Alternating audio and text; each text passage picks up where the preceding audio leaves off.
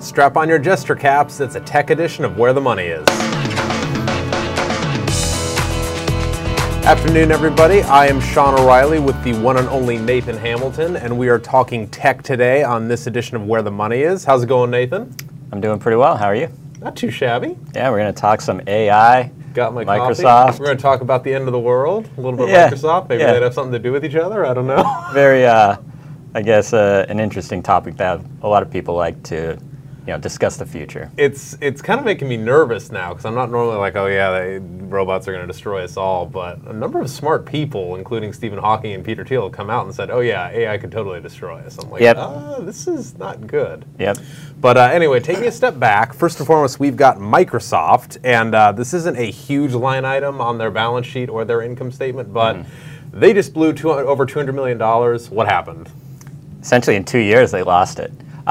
So Barnes & Noble, they had a relationship with Microsoft for their Nook product. And the partnership was originally minted, I believe it was 2012. And Microsoft invested $300 million in a partnership with Barnes & Noble. And they sold that stake. I believe they mentioned that the stake was sold recently. And let's see, this was for $62 million. Big loss. Womp womp. First and foremost, taking a step back, this was obviously, Microsoft has billions upon billions of dollars on its balance sheet. Yeah, drop in the water. Dropping a seed just to see if it grows into something. Why did Microsoft do this in the first place? So I think, initially they wanted to get into the e-reader market. Right. Obviously, they probably had some aspirations to get into, say, introduce the Surface or the tablet market as well. They obviously saw the success that Amazon was having. Amazon and the iPad and so forth. While the iPad and the Surface now aren't dedicated e-readers, this was a market at a time. Barnes & Noble once had a quarter of the e-reader market. It used to be doing relatively well. Yeah, they wanted to spin it off. It was. Yeah, and it was a profitable product. Is not any longer.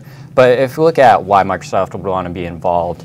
It gives them access to another market as a whole, mobile devices, tablets, and so forth. Barnes & Noble also got into a relationship with Samsung, and it seems like Samsung, I guess, won in this case. But Samsung released a Galaxy Tab Nook product.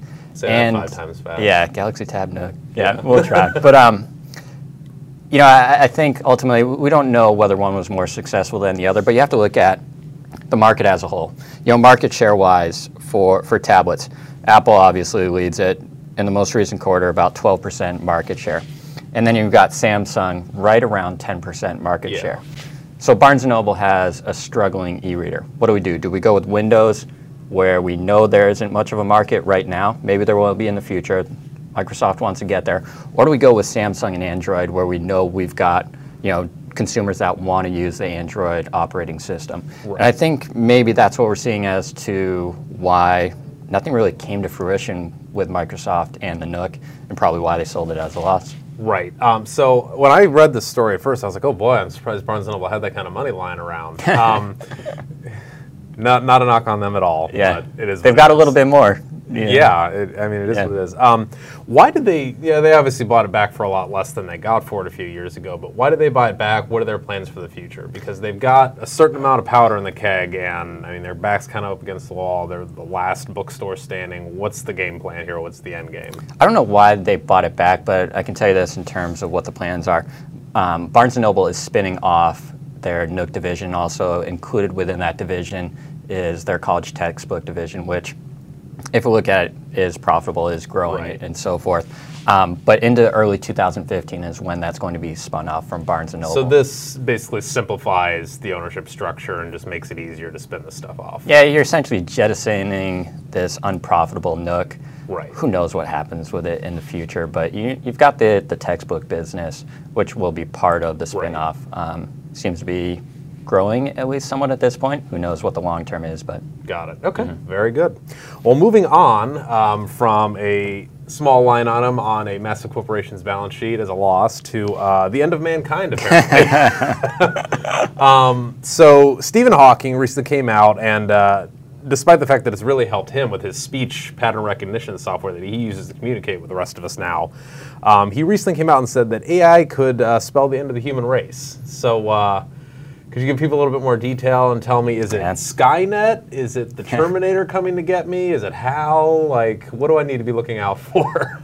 You know, I don't know if we're the experts to say on it, but you know, there are a lot of people that have come out, futurists, and mention. Right. You know, well, Peter Thiel had multiple like tweets or something that he came out with, and then they took him down. Elon Musk has as well. I actually watched this interview with Elon Musk, him also, and they were like, "Oh, do you think we need to go to Mars to avoid the AI?" And he's like, "Oh no, I'm pretty sure the AI would come get us there too." I'm like, "Oh my gosh." Yeah, I mean, it is interesting though if you think about it. You know, potentially that could be in the future. Hawking came out and said, you know,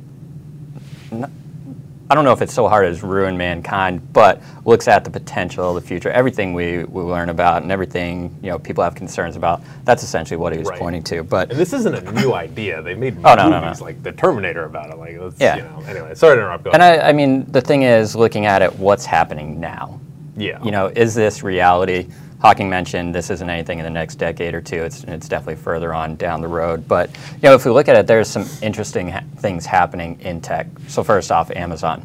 Amazon came out recently and mentioned that they're on their 8th iteration of their fulfillment centers. And if you've ever seen the pictures or videos of the fulfillment centers, like towers or something. Yeah, I mean, you've got the robots navigating around and so forth. And what they do is the newest iteration goes through a company called Kiva Systems or Kiva Robotics. Can't remember the exact name, but essentially it's a picker, and anybody watching on video can see the image that we put up there. But it scans barcodes on the ground, you know, picks up the items that you or I have ordered online, picks them, delivers them, you know, helps the whole fulfillment process.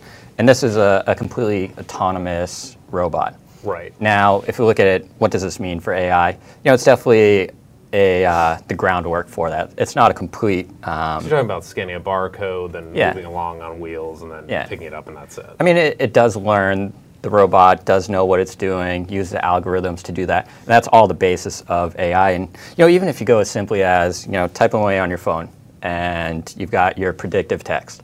Yeah. That's partly involved, and that stuff has been happening for some time. You know, predictive analytics for companies that use them. IBM's big into big data.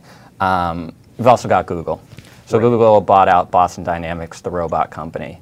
And people may have seen the various robots and so forth, but I recall one of the videos where the guy kicked the robot as it was walking by to send it off balance. And the robot could use algorithms and learned how to rebalance itself. Oh, wow. So, you know, those sort of things are what we see as the base of AI in the future. So, not saying, you know, Stephen Hawking's prediction is closer than what may perceive, but, you know, there are steps being taken right now by tech companies that could lay the base for that. You know, I'm not a futurist, won't say what's going to happen to mankind as a whole, but, you know, we'll see. I was actually, when Elon Musk actually originally said his comments, I started researching just like what other people thought about this stuff, and that physicist and futurist Mikio Kaku, he came out and said, okay, currently robots, you do not need to worry. They have the intelligence of a cockroach right now. So do I fear a cockroach? No. Could I in, I don't know, 50 years? Maybe. But pace of innovation in technology, you have to see the advances that, you know, even 2 years ago, now they're just normal. You know, and things that are happening now and a year from now, you know, where they seem groundbreaking now and a year from now will be normal. And that pace just completely, you know, moves exponentially. So, you know, we'll see. Okay, so last before we finish up here. Easier topic. Yeah, much easier topic. Actually, just to kind of make everybody feel better, because obviously the end of the world's coming thanks to robots. But in the meantime, you can cut your cell phone bill in half, I hear. Good segue to that. Yes. I try. Yeah, Sprint came out recently and announced a very aggressive plan for subscribers. And they're throwing down the gauntlet here. Yeah, to summarize it best, the CEO came out in the press release and said, it's as simple as this. Bring your Sprint or Verizon bill along with your phone and we'll cut your rate plan in half. Okay.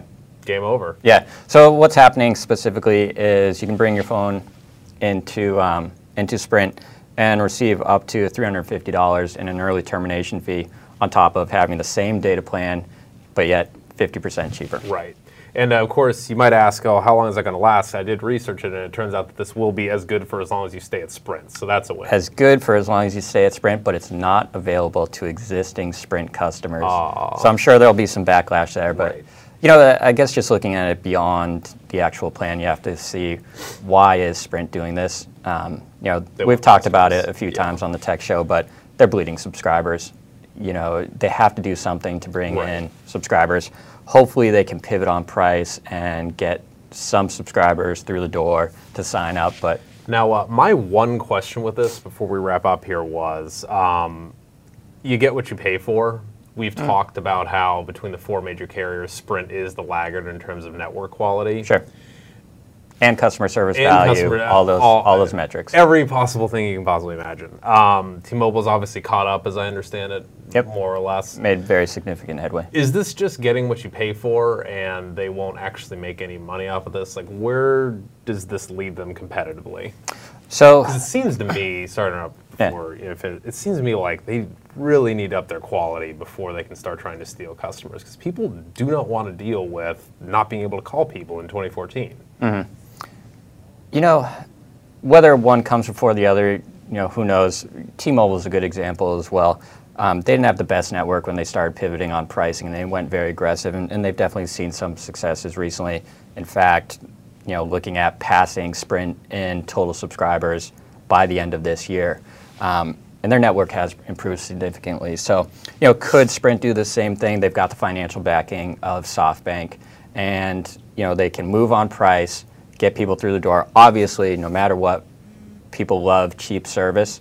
The value proposition absolutely has to be there, and that can come with time. But definitely, it's a huge investment into spectrum, into infrastructure for their network to improve it. They've got the spectrum on their balance sheet, but they need to essentially pump the cash into improving the network. Right. Before we finish up here, have you caught wind of SoftBank saying, you know, we're fully aware that we just got $60 billion, you know, from a recent IPO and all this stuff. Are they going to put any more money into network quality at all? I haven't come across too many of the plans, but you kind of have to guess that's part of the equation. Yeah. I can't imagine a scenario where Sprint doesn't put a lot of money into improving their network. Got it. Very, very good. Well, before we wrap up, I did want to inform all of our viewers and listeners that, you know, Winston Churchill once said that to improve is to change and to perfect is to change often. And with that in mind, Where the Money Is will be changing its name to Industry Focus. As all of you know, every day of the week we have a different industry focus within the Where the Money Is umbrella. We're just shifting the name of the show to Industry Focus, and then on, for example, Tuesdays, Consumer Goods, on Fridays, Technology. And same great content, same bad jokes, I guess. Same you and I doing it all the time. Same you and me. Yep. Very good. Talking about the end of the world. But thanks for listening, everybody. We'll see you next week under the new umbrella of Industry Focus, and Fool On.